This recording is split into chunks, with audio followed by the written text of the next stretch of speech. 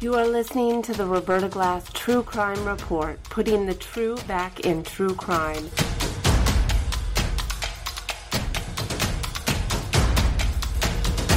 From New York City, Roberta Glass is now on the record.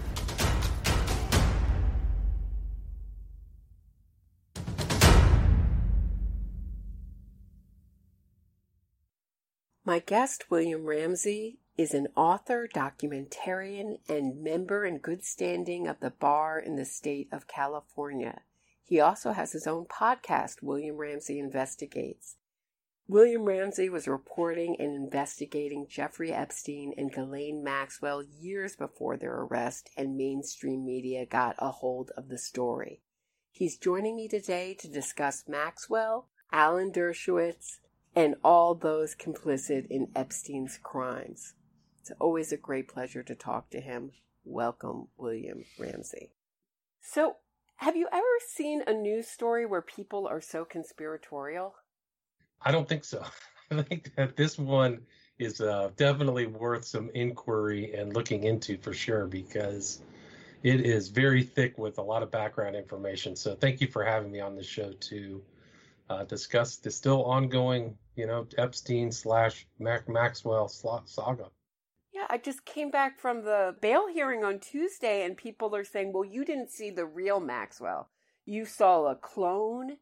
You saw her double that they put in. The real Maxwell is somewhere off on an island enjoying the time, and the elites have put in a sort of a double of her. Have you heard that theory? Yeah, people said that same thing to me. What do you think about that?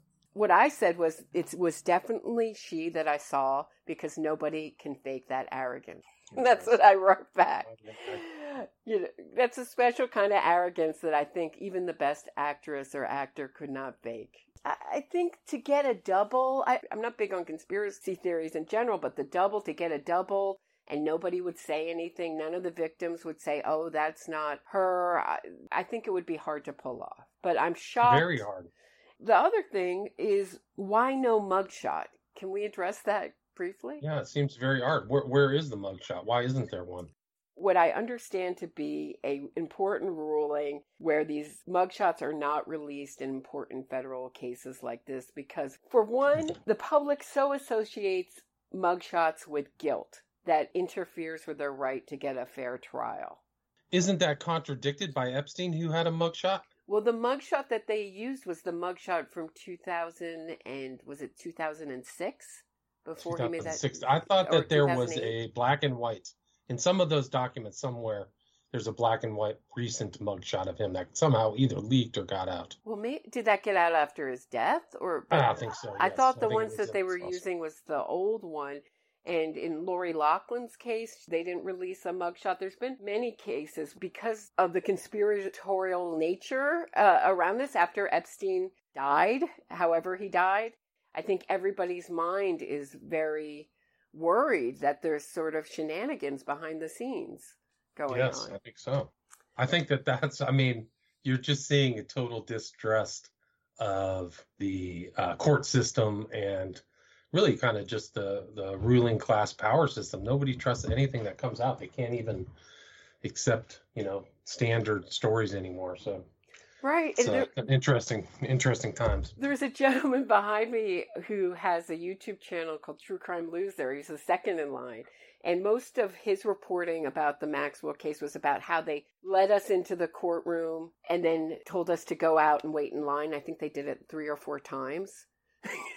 So, every couple hours they'd let us in and then tell us and we go through the whole security and check our phones, and then they say, oh, you have to go out. And there was even comments that, oh, well, that's what they wanted to do to just dissuade you from reporting on the story, is to have march you in and march you out. That not that they're disorganized and don't have the staff to cover the room and all this stuff, but just that they want to march us in and not have the press cover the story. It's so funny. And it's very odd, because I think they extended their 500 person online viewing to 1,000. So there were 1,000 people that were able to watch the proceeding live on video. Did you hear anything about that? It was live on video, or was it just audio? I'm not sure. I thought it was a call-in number. Okay, that was a call-in.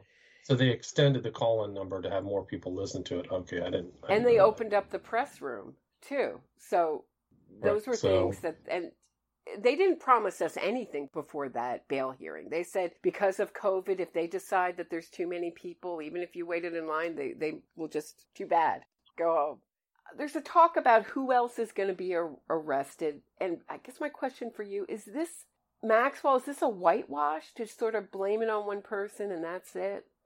I don't know. I mean, I think that there are other people who are legally culpable. I mean, as far as how far the court system wants to, push it forward, I don't know. But I think, I mean, I read an article that Sarah Kellen is next. So, I think that there's definitely possibly other people in his sights. I mean, I think, Alan Dershowitz may be a person of interest for them. I think that there's some other possibilities. What do you think? I thought it was very interesting.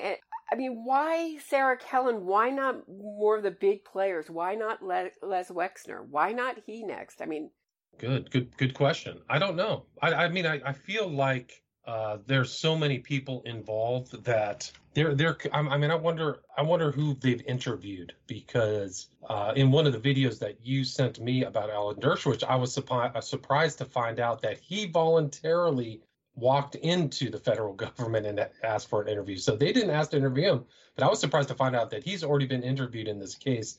To what extent, the totality of which, I don't fully know, but it seems like they're still out there asking questions about what really the enormity of what's going on. So I think that there's a lot of things. And to be honest with you, I was surprised that Maxwell got arrested. I really thought that Epstein was going to close the doors. I think the public outcry was such that the government really was willing to move forward, and because so many people thought it was an injustice that she was getting away with it. So I don't know. I don't know what the next steps of the Southern District of New York really is. I really don't. But I mean, one of these videos, I was surprised to hear that Dershowitz was in there. He said, this is a quote, "I walked into the federal government myself voluntarily. I made an appointment with the U.S. attorney, with the district attorney, with the FBI, and I said, I'm here to tell you everything I know. Please ask me any question. I did not refuse to answer any single question, and she may do the same." So it's pretty interesting that he has already been queried, and Okay. And I know that she got in trouble. She's in trouble not just for these old crimes that happened from 1994 to 97, but the recent crimes, which are 2 years ago, the two perjuries that she stated in the Giuffre Maxwell case, which is still an important reference point. That's a really important point, because her defenders, and I'll get into Geraldo, and I want to talk about Dershowitz in just a second, but that was one of the big points of her defenders, was saying that this is 25 years old. I understand the statute of limitations, and now they're being extended in many states, including New York.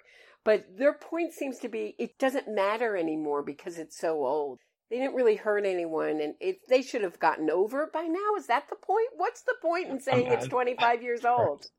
I don't know. I think that that's supposedly minimized it, but statute of limitations, there are tolling functions. There's elements within even a statute of limitations that invalidates the time. So oftentimes in some sexual crimes or other crimes, if it's not known or the people are impeded from coming forward, it can actually overturn those statutes. So there are exceptions to the statute of limitations, and this might be one of them. The fact that the victims can argue that they're intimidated, which seems to be the case just from what you saw in the Maxwell hearing of this one girl saying if Maxwell gets bail, I've got to have protection. And then what happened back in 2008 when, it's pretty clear that PIs and other operators were trying to prevent people from coming forward. And even in the Giuffre Maxwell case, the same thing happened. Like, why is Dershowitz and Cernovich involved in that whole thing? So there is some type of intimidation going on. Another point about the mugshot that was made while I was standing in line, other people were saying that perhaps if they could make an argument that releasing the mugshot would encourage more victims to come forward. They would get a feeling of safety from it. Do you think that would be a compelling argument? Perhaps. But I think that seems to be the case. I mean, it was interesting when Epstein got arrested, a lot of people came forward, and it seems like that's the case with Maxwell. So I think that's a positive event. I don't know who this person who spoke at the Maxwell hearing was, if she was a new one or somebody who was also mentioned in the Epstein case in, last year. So I think that I just don't think it's that huge of an issue. I think it's more for the public just to see the verification that this really is the right person, right? But you said that she had some type of, she had some work or soft face work. Maybe it's fillers, maybe it's Botox. Her face looks softer and younger to me, but that could also be just the poor quality of the screen that I was looking at. Who knows? But she did look a little different to my eye, not as sharp features. But I mean, she is 58. I mean, a common culture right now these days, it's not that uncommon for people to have Botox and things like that. The interesting thing about Sarah Kellen and another woman connected to both Epstein and Maxwell, Nadia Marcinkova. Thank you. Was that both of their businesses connect back to an East 66 address, which is owned by Epstein's brother, Mark. Right. So what does that tell us? It tells us a lot, that he possibly knows more than he's willing to come forward. And he was also on a lot of the logs, the air flight logs. So, and I think that he was involved in some other stuff with his brother as well. So he might not be some kind of innocent bystander. And I thought that it was his apartment or something that he had rented where some of the women who were trafficked were staying. Did you ever hear anything like that? No. Okay, because I thought that there was something. There was something involved. I'd have to go back and look at the court case. The court records. I'm not fully confirmed by that, but I think that he had some other type of thing involved. So, there's a wide net. There's a lot of people who seem to know much more than what they're saying publicly. It's hard to believe that they wouldn't know what was going on. Kind of like Alan Dershowitz, who said, I think his direct quote was, "Never suspected they were doing anything wrong," is, I think, a direct statement from them. Right. Let's get into Dershowitz because it's so delicious, really, because he won't stop talking. His Twitter, if anyone wants a good laugh, check out the responses to his Epstein-related and Maxwell-related posts. And he came out with an article saying, "My friend Maxwell and why she deserved the presumption of innocence before her bail hearing." Right. Why is he talking so much? I don't know. He just seems to be digging himself a bigger, ditch. So, or a deeper grave, so to speak, because nobody really believes him. Anytime he goes on YouTube, all the comments on YouTube as well are like, "We don't believe you." And there's a lot of people who really know about the two affidavits we talked about last time, by Ransom and by Giuffre. And just for people who don't know, the importance of an affidavit is that they have to go into a notary and notarize them, or have somebody, an officer of the court, hit it. So, I mean, verify it and put it in the log. So you can be arrested or put in jail for perjury if it's a lie. It's a very serious document. And I think it's pretty remarkable that, people, I've kind of leaned more on just kind of the laziness and kind of stupidity of the journalists for not looking in or even verifying these things, but they're available online. I just looked up the other affidavit yesterday. So it's like, why aren't people mentioning this? And Epstein, I mean, Dershowitz himself is very conveniently ignores the fact that those two are out there too. So yeah, I think he is digging his own grave.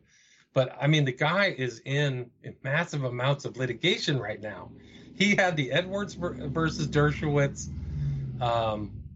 That was settled. I think that his insurance paid that out when it settled in 2015. That was a very What was that? That was that Bradley Edwards? What was that about? So Bradley Edwards and him sued. It was something to do, I think it was a defamation case.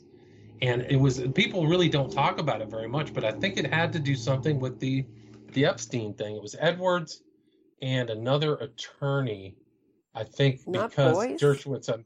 No, the Boyce is different. The Boyce is now saying, Boyce recently, I think it was 2019 when he filed suit against Dershowitz.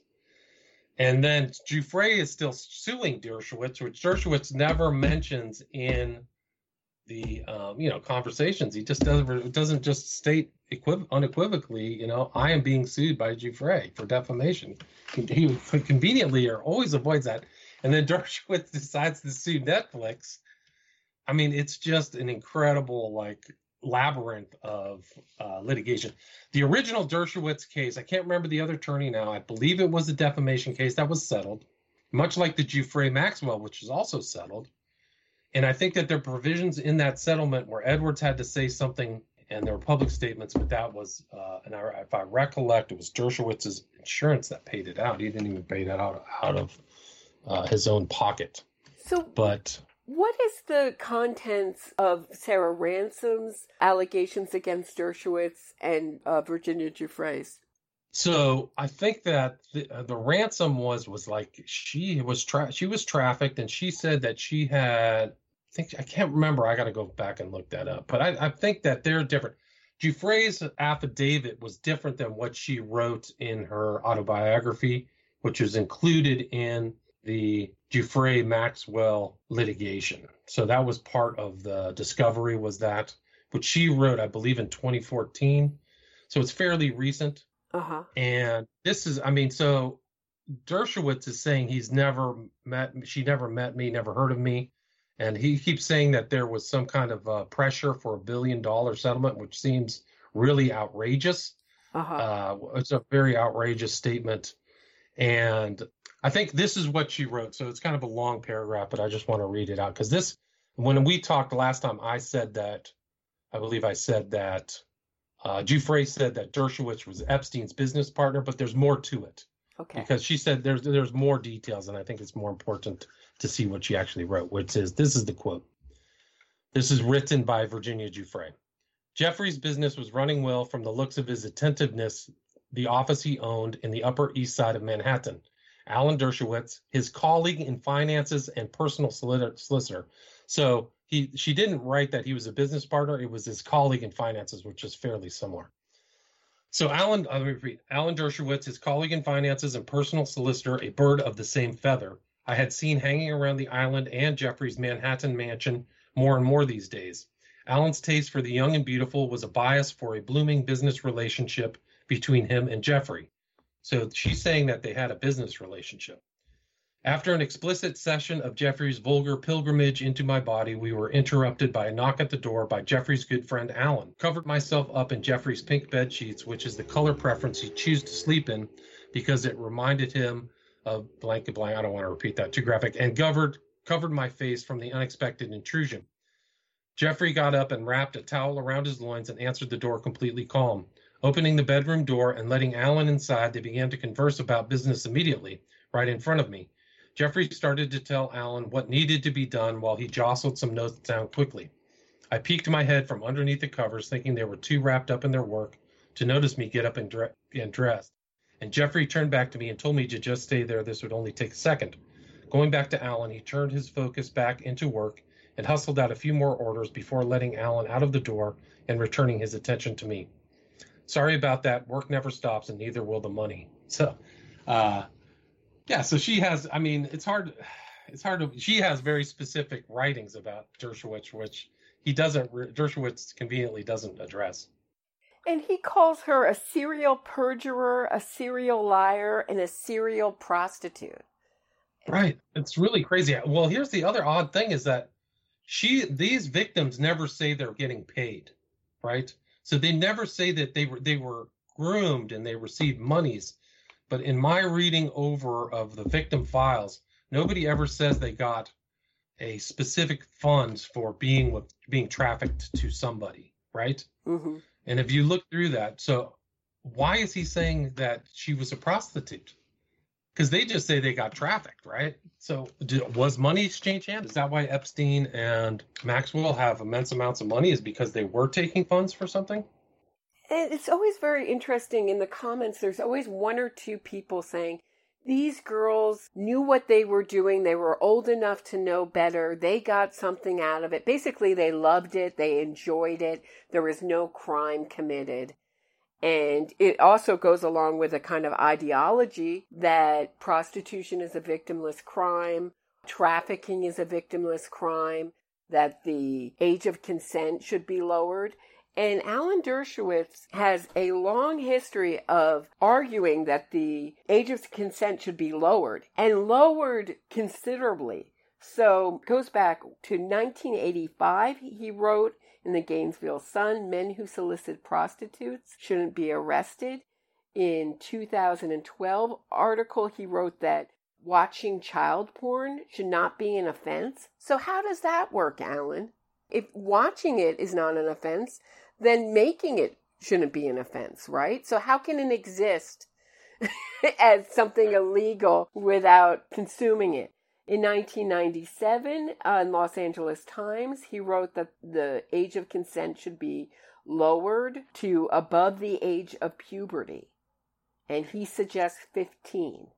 So have you come across that kind of attitude that this really is much ado about nothing and this shouldn't be a crime and that they all got something out of it? All of these victims got something out of it? I don't believe that. I think that that's just a whitewash on what happened. These girls, a lot of them were under the age of consent in some states. And certainly if there was money being exchanged without their knowledge, they're being trafficked. Why did Dershowitz call her a prostitute?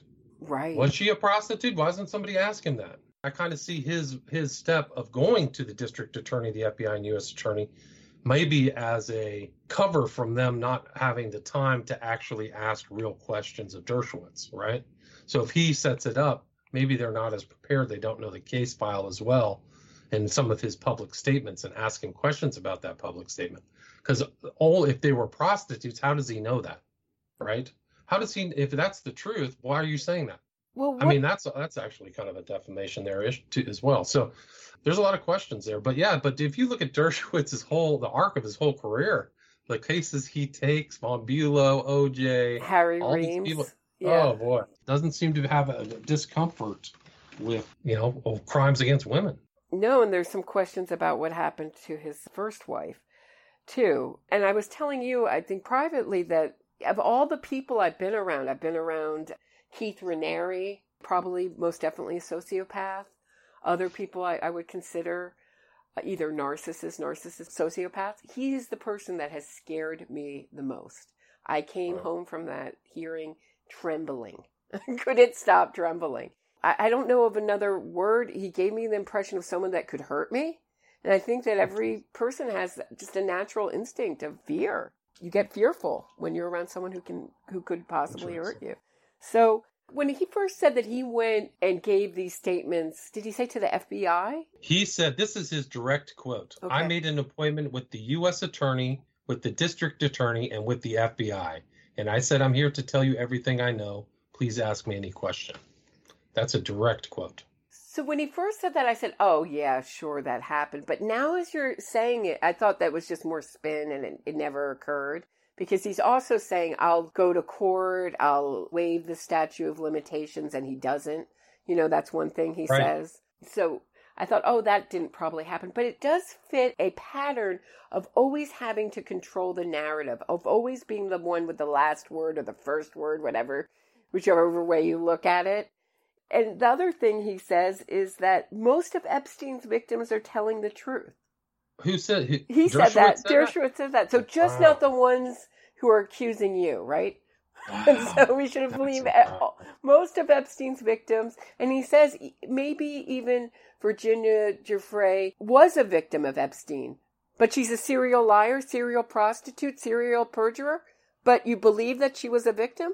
You only don't believe the claims that have to do with you. So makes it a little hard to believe. It's incredible. Yeah. Incredible. I mean, you really analyzed Dershowitz's in my opinion, real problems. And you sent me some of those videos, really good videos. I'll try to put them up on my side, the links to these. But one, he says a real broadband kind of anti-woman statement that I think his direct quote is, women have a genetic predisposition to tell the truth and men always lie. That's another kind of, maybe it's a paraphrase, but he said something about that offhand. It was like, do they really? Is that what you're trying to say? Because I don't think that the average person really thinks that. Why are you putting that out there? I love other women, William Ramsey. I love being a woman, but I would never say that about women ever, that we were born not with a genetic predisposition not to lie, ever. If I said that in a podcast, I would be called a man-hater, don't you think? Yes, absolutely. Yeah, it's just, I mean, you look at all these things he's out there doing, it's a lot of questions, man. Lots of questions. Well, the other interesting thing is now he's saying that it's hurting his work for Israel, that he can't advocate for Israel because nobody's inviting him to talk. But there is one place that's inviting him to talk, which is the Alaska Bar Association is having him as the honored speaker at their annual convention. But, wow. William Ramsey, there are problems because people are complaining, and probably including me. I will probably send them a line. And now they are having a special meeting Monday to decide whether or not to have him as a honorary guest. So they might retract. Do these people know how much litigation that he's currently being sued for defamation by a person who I think that has shown in her case with Maxwell that she was trafficked, that she was in Santa Fe and I mean all of these places in Manhattan, that she was on the plane. They have pictures of Giuffre at that party in France with Epstein and what's that famous African-American model? I forgot her. Naomi Campbell. Naomi Campbell, yeah, she's right there in the mix. So, and this huge party with a lot of other, glitterati types. So, it's very, I don't know. I don't even know how Dershowitz got invited to speak at the attempted impeachment of Bill Clinton. Of Donald Trump. Like, these are incredible moments. Like, don't you know he's in litigation, guys? Come on. It's unbelievable. And the other interesting thing he said is that these accusations can ruin a person's life. And he says, imagine this was your son or yourself, and it can ruin their life, it can ruin their career, and it can ruin their legacy. And then he went on to say that when he dies, his wife will still be defending. He will never stop defending himself. And when he dies, his wife will defend his legacy, and then his children. And I made a joke to you, then his great-great-great-grandchildren. I mean, when is this going to stop? I mean, when is the... And what was interesting, it wasn't when he is proved innocent in court, right? When he gets his vindication in court, he's going to just keep spinning it in the press, and his relatives are going to keep spinning it in the press. And I just thought that was an interesting argument for a lawyer. He is willing to just get his name out there as much as he can. He doesn't seem to be very selective. And it's interesting that he kind of couches himself as a victim in the Me Too movement, right? So he's kind of like put himself in that group of, inappropriately abused men who, are these women are digging up these old things. And I thought that was kind of interesting as well. He's caught because he says it's a very important movement. But like all movements, he said they start with the right intention. I'm just paraphrasing. They start with the right intentions and then they end up being a business. Well, who's getting money for accusing you, Alan Dershowitz? You're saying that the media doesn't have enough to write about, that they need you? Like you, Alan Dershowitz? That's the other interesting argument he makes about Giuffre writing. Well, she didn't write that she had sex with me or she was trafficked to me in her book. Excuse me. And she had some questions to her editor of whether she should include me as one of her victimizers, I believe. I know he didn't use that language. And that was his big testament to his innocence, is that she was asking, should I include him? For one, he's not a big celebrity. And two, do you think you really need to include him in your book?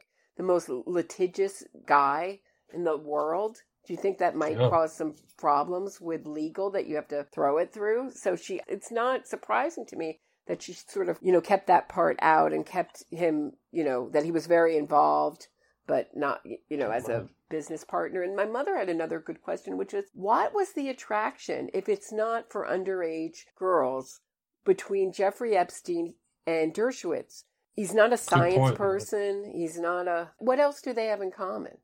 Nothing. I don't think that they're almost on the different sides of the spectrum. So it's very strange about how he keeps saying, Alan Dershowitz keeps saying that he met Epstein and Maxwell in very public things and was introduced. It's interesting that he says this without context because he says he was introduced by Lord and Lady Rothschild, right? Evelyn and his wife. Well, his wife was brought up in all of the Pizzagate stuff. She's all over there. She's friends with these guys from Correct the Record or one of these other left-wing media or slash propaganda slash, attack dog type people. She was pictured in it was James Alefantis's, I think it was James Alefantis or his boyfriend's Instagram. She's all over the place. So to say that she was introduced by her with kind of like some less than savory connections to pizza, which was never really investigated. But well, you say Rothschild and the conspiracy theorists go crazy. Well, they anyway, go crazy too. Yeah, so it's really not a good. It's such a dog whistle. Yeah, good point. This is very true. So it was interesting that's how he says he met him, but there seems to be this long-term relationship because if Maria Farmer says she saw him in the 90s, and then Ransom in the early 2000s, and as well as Giuffre, and then the defense in 2008. It's just it seems to be definitely a long-term relationship, and I wonder. I mean, she says it's his colleague in finances. Like, I don't know. What was there more to that story? I don't know. Do you know the details of the conversation between Giuffre's and other Epstein victims' lawyer, David? Is it David Boies? Boies. I'm sorry. And Dershowitz, where he taped that call where he says, right, Virginia is wrong, simply wrong.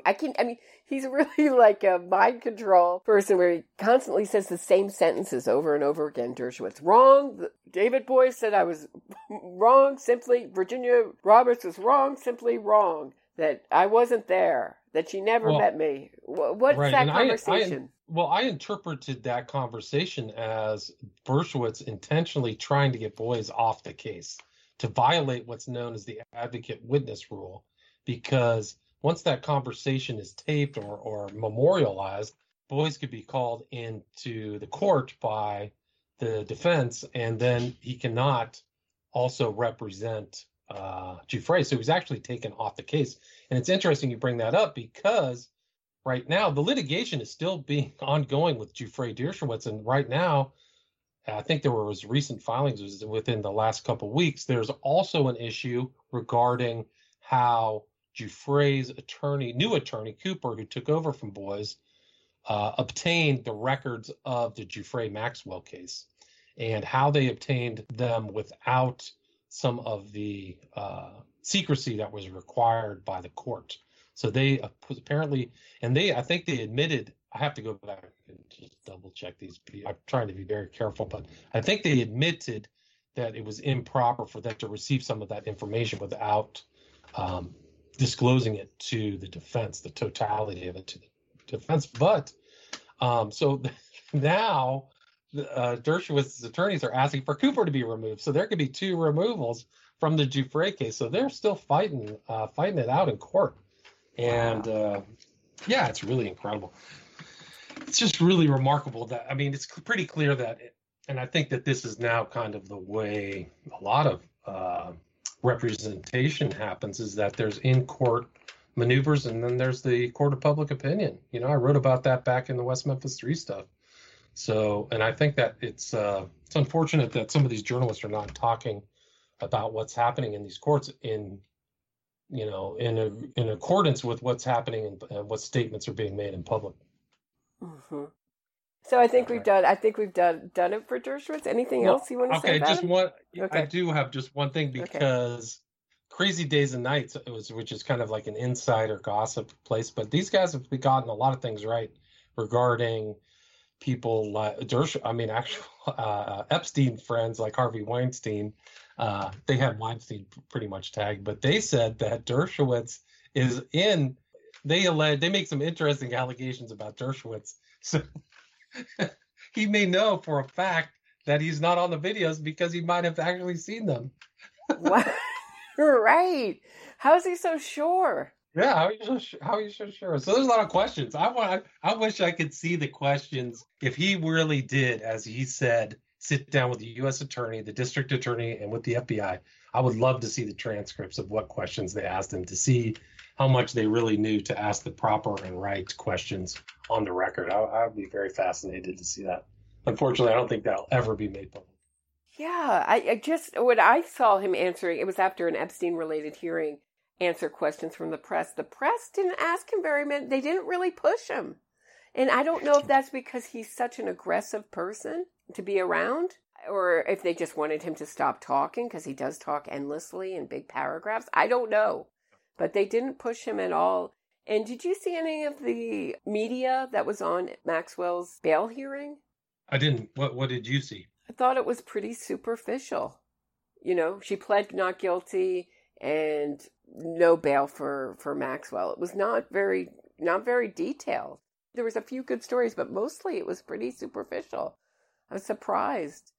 And one of the more interesting things in that bail hearing that I didn't mention was that Maxwell's lawyer said the reason that she had to move, there was all these issues of her moving money around. And the reason she had to close an account was because after Epstein was arrested, the bank wouldn't have her anymore. And I know that can be true for people who are involved in the porn industry and things like that. The banks, they can't get banks and credit cards and things like that. I wondered if that was true for that one account. She had 25 other accounts, so I don't think it hurt her much. Where did she get all this money? What's she doing? If she's a socialite, is she making money through her, nonprofit Oceanic, whatever that place was called, where she's cleaning the oceans? Where's she getting her money?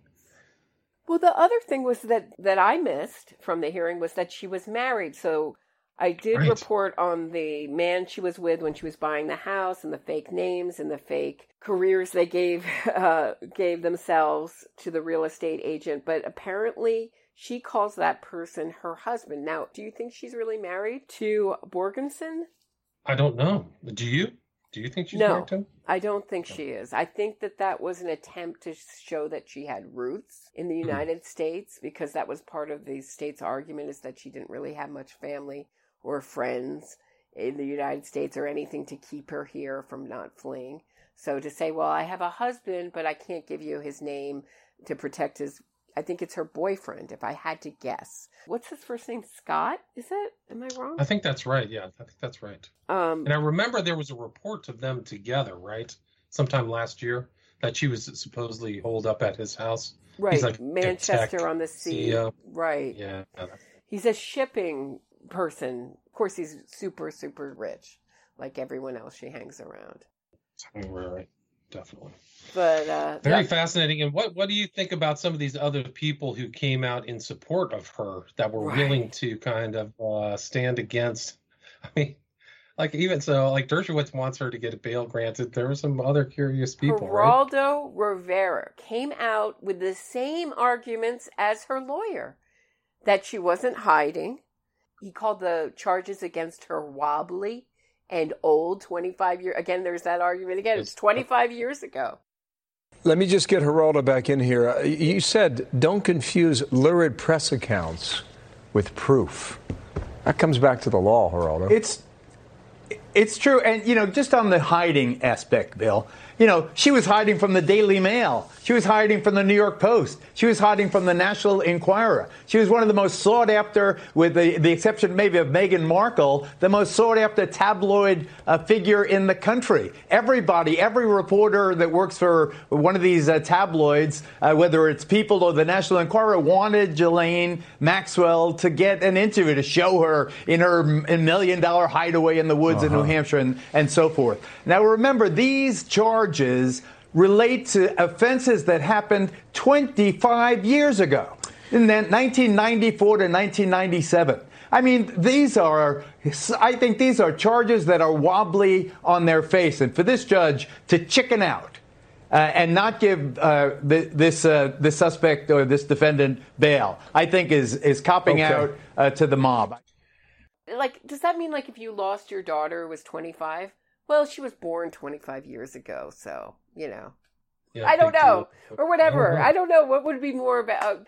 Well, you really remember her birth? It was so long ago. It was 25 years ago. Really? I mean, that's so long ago. Like, anything 25 years ago has no value. Right. I mean, but the other thing is, like, that indictment could be followed up with a superseding indictment. I think we talked about that. This is what just led to her getting arrested. And the perjury court counts themselves are pretty brutal. I mean, if you read the indictment, to me, she's clearly lying. I mean, they don't even. I don't know what else they went through on some of those other, the totality of her being interviewed for that court case. But yeah, I think that she just alone on that she's in trouble. So she's being charged with perjury. She's indicted for perjury, and then she lies on her bail application. Right. Pretty remarkable. Yeah. So what is up with Geraldo Rivera? Back to him just quickly. What do you think that's about? Does he know her? I don't know. Do you know if he was in any of the flight logs or anything like that or the black book regarding Epstein? I haven't looked myself, but I know other people have claimed to have looked and said they can't find any connection between Maxwell and Geraldo Rivera. Now, I was thinking, well, Rivera's on Fox and Dershowitz is on Fox. Could he be friends with Dershowitz? And that's what he's sticking up for his pal. Or is it sort of that same kind of libertarian mindset that this is really a victimless crime and that she should be let go?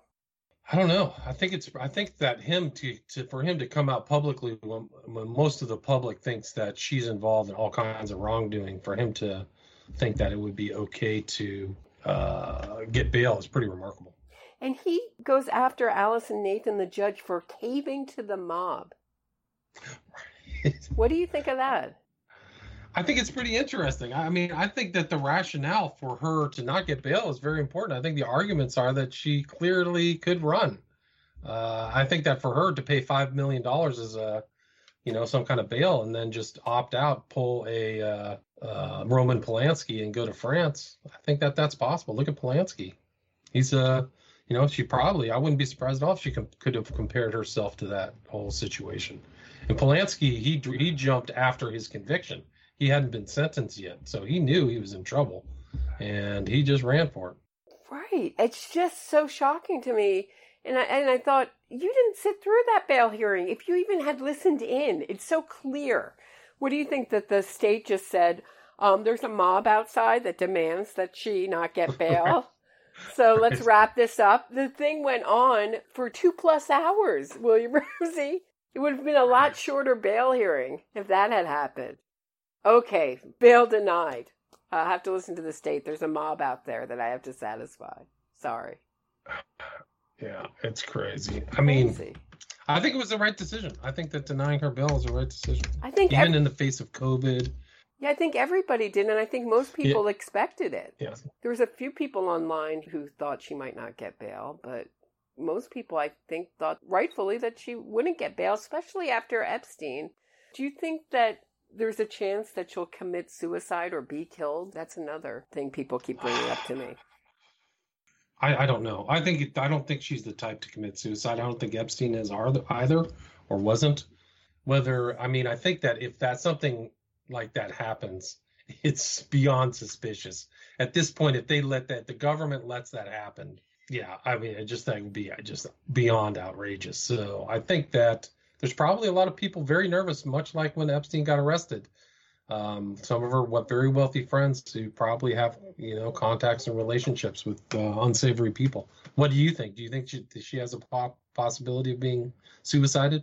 There's always a possibility of anything. What I'm surprised is after Epstein that with George Floyd, there's people all over the country on the streets. Why after Epstein were people demanding at the very least that our prisons get up to snuff in New York? At the very least, even if it's intelligence or whatever, there should be some kind of standard that they're up to, right? Sure. It's just very odd, especially with these high-profile figures.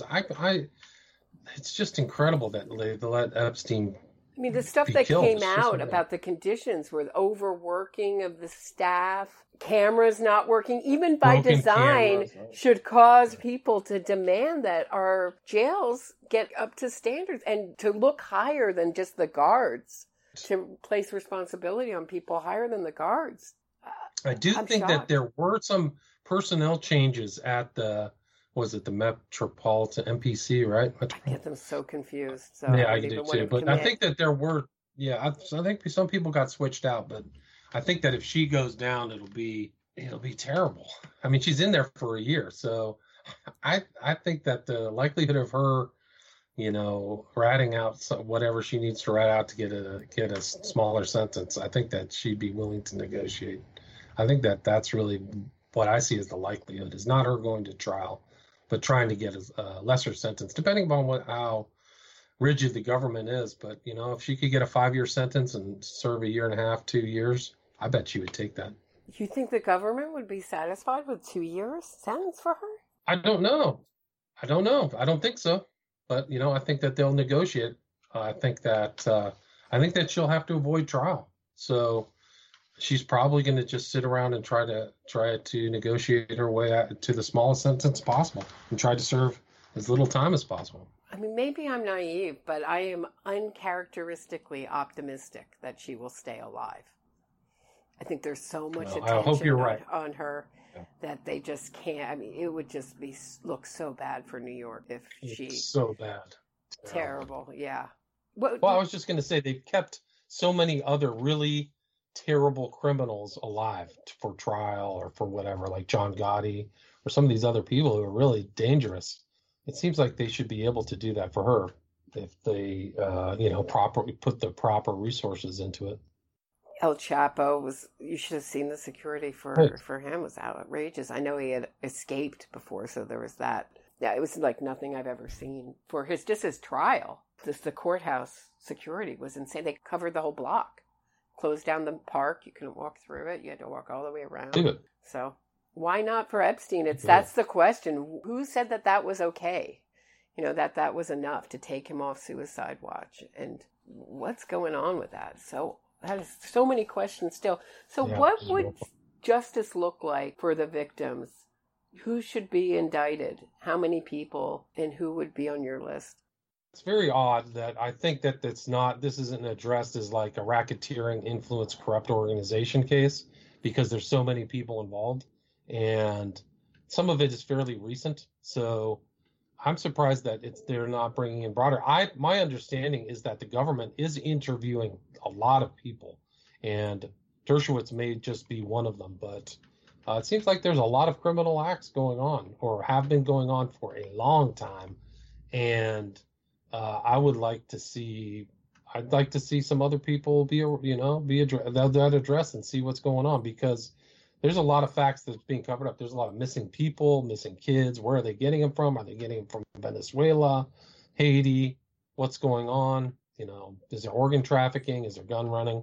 We don't know the totality of it, and it should be incumbent upon the government to properly investigate and also put out a report for the public to see all of their research, or do something. I think this case is big enough where even some kind of congressional hearing should get together and investigate it, much like they did, the independent general or whatever, this guy Horowitz went through the whole, Steele report. There should be something like that the public can read through. So I think there's still a lot of work to be done with this whole case, and why all of these things happened. Why did that terrible plea agreement get arranged in 2008 in Florida? There's still tons of questions about the arc of the whole case. I was just listening to an interview with Maria Farmer where she was talking about Vicky Ward, and how Vicky Ward let Maxwell know that she had talked to the FBI, and she's being hailed as a real kind of hero in this story that she exposed. And she's saying, oh no, that she's no hero, is what Farmer said about her. And Cernovich is sort of similar. He paints himself as this kind of truth seeker. Can you talk about who Mike Cernovich is and the relationship between he and Dershowitz? That goes back to the importance of the Giuffre Maxwell defamation case, because in that case, Sam Castle did a response to that and it's a very important. I'll see if I can post it somewhere on the internet so people can read it. But he exposed that Cernovich and Dershowitz were friends. I think Dershowitz was in one of Cernovich's movies, and they joined into the case. So publicly, I think it's pretty evident that, to me, at least in my opinion, that Cernovich was publicly saying he was in there joining the case as some kind of white knight trying to get it, but they were trying to expose some of these secret Jane Does that were in the case, is my understanding. So why is Cernovich and Dershowitz in there? doing that. And then what? He took credit for shamelessly, and this is all screenshotted and verified, that when Epstein got arrested, he took credit for it publicly, and all of his clueless followers just went on and just thought it was the greatest thing I'd ever seen. And one of probably the most darkly amusing things I've seen on the internet, at least in the last year, was watching Stefan Molyneux, Mr. High IQ, a bell curve type, just being totally clowned and played by Cernovich. It was unbelievable, man. Wait, so just watching that conversation because Molyneux actually took Cernovich at face value and did an interview with him, crediting Cernovich for uncovering this and getting Epstein arrested at Teterboro Airport last year. So, but if you looked at what Cernovich was doing and his attorney Randazzo, who I guess didn't they just bust him for like shooting porn at his law office or something like that? I haven't heard that. Yeah, you haven't heard that? I got to go back and verify these things, but they were doing something completely different than, really, in my opinion, than exposing the truth. And it goes back to even the 2008, where it's pretty clear that they were involved in intimidating victims, That is a specialty of Alan Dershowitz. He was involved in defending some Hasidic gentleman who had abused, I can't remember if it was underage girls or underage boys, and he went after the victim's father.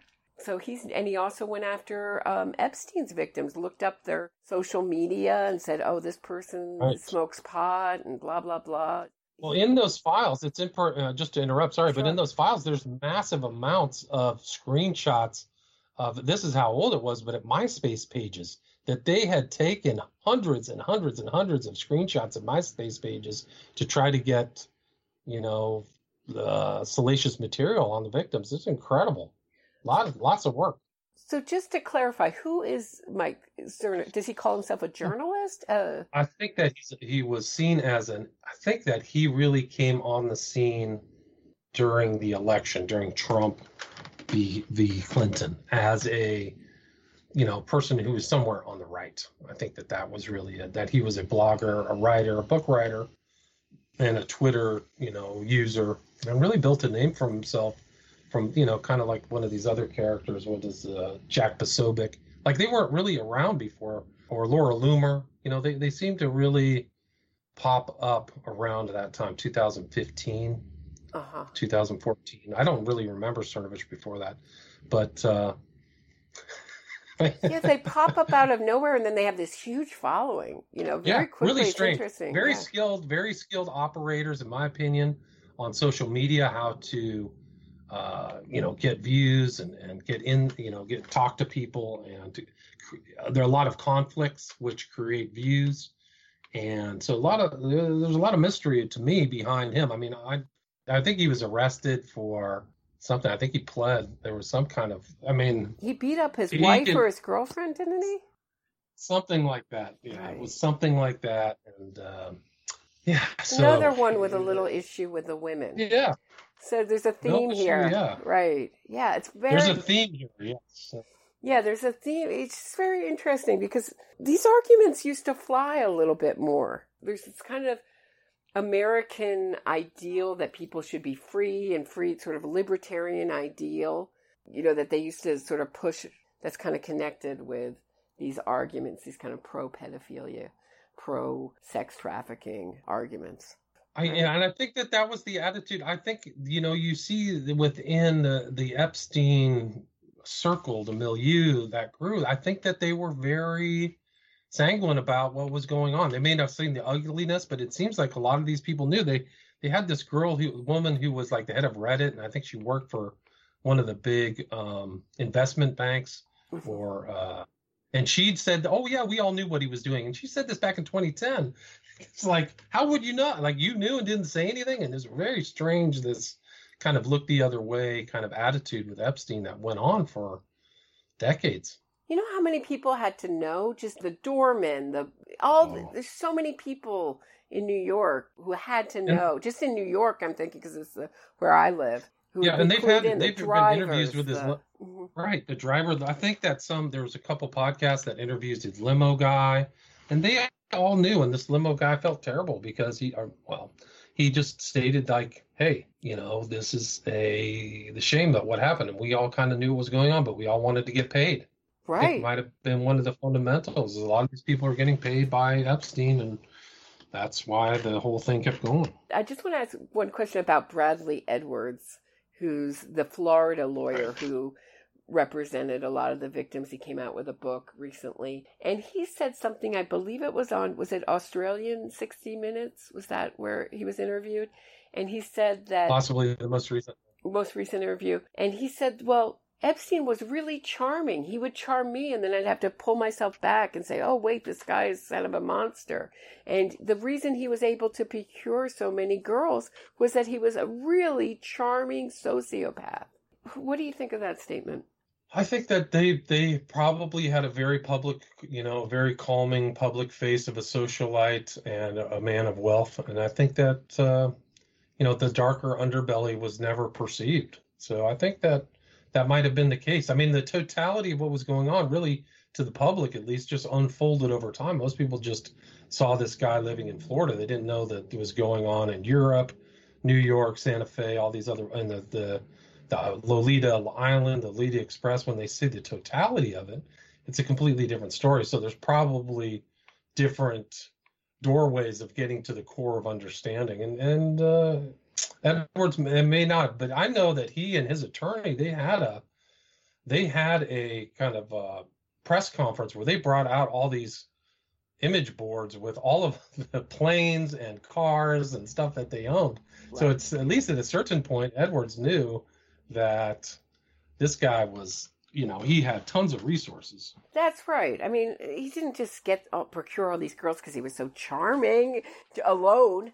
He had tons of resources and a system, and he had Maxwell, and he had other women bringing in and girls bringing in other girls. So, I mean, I think that's very a kind of surface view. I mean, it may be one element. I think what he was trying to communicate was that he was really skilled at socializing and winning people over, so that it can be one element of him, but it certainly obscures all the other things that work that kept him going.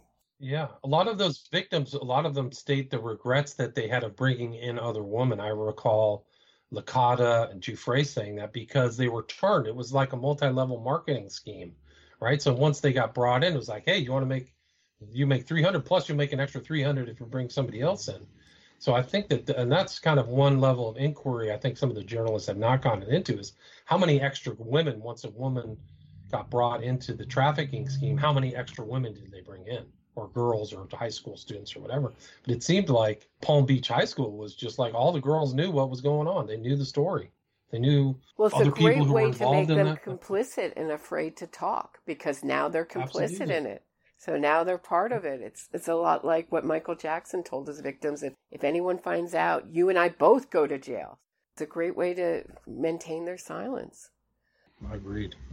So thank you so much for talking to me about this stuff. I never get tired of talking about this stuff with you, and appreciate it. It's really an incredible story. No problem. But if you think of it's like going on for 25 years, like a quarter of a century of abuse. It's incredible. And you were one of even up to today early people on the story. So credit. Well, I tried. I asked some questions early, like, what's going on? But so I would think. If you think, let me ask you a question. Who do you think should be arrested? Who else do you think should be? Les Wexner, without a doubt. That's the most important person, more than Maxwell. Close to Maxwell, but very important that I think be at least questioned, if not indicted. Definitely indicted, in my opinion. He's the money. I mean, if you think he's the Bronfman to Nexium, he's the money guy behind it all. He's the engine. Right. And he owned that Manhattan property, I think, all the way up, at least until 2007. So he had to have kind of got the gist of what was going on, don't you think? The gist. You can't be more complicit than giving him money, and he had to be really integral to it. When you're the money, you're giving $1, you're giving Epstein stuff for $1, and then Epstein's using the name Victoria's Secret to lure people in. How is he? He's very comfortable with it. So you don't get in that position without knowing everything. There's sort of this weird idea now that goes around that we're supposed to believe that people high up don't know what's going on. I mean, come on. Right. That's a good point. That's a good point. Right. So true. So true. Thank you. So I think that's a good way to end it, right? All right. I do too. All right. Thanks so much. Great to talk with you. Thank you. Take care.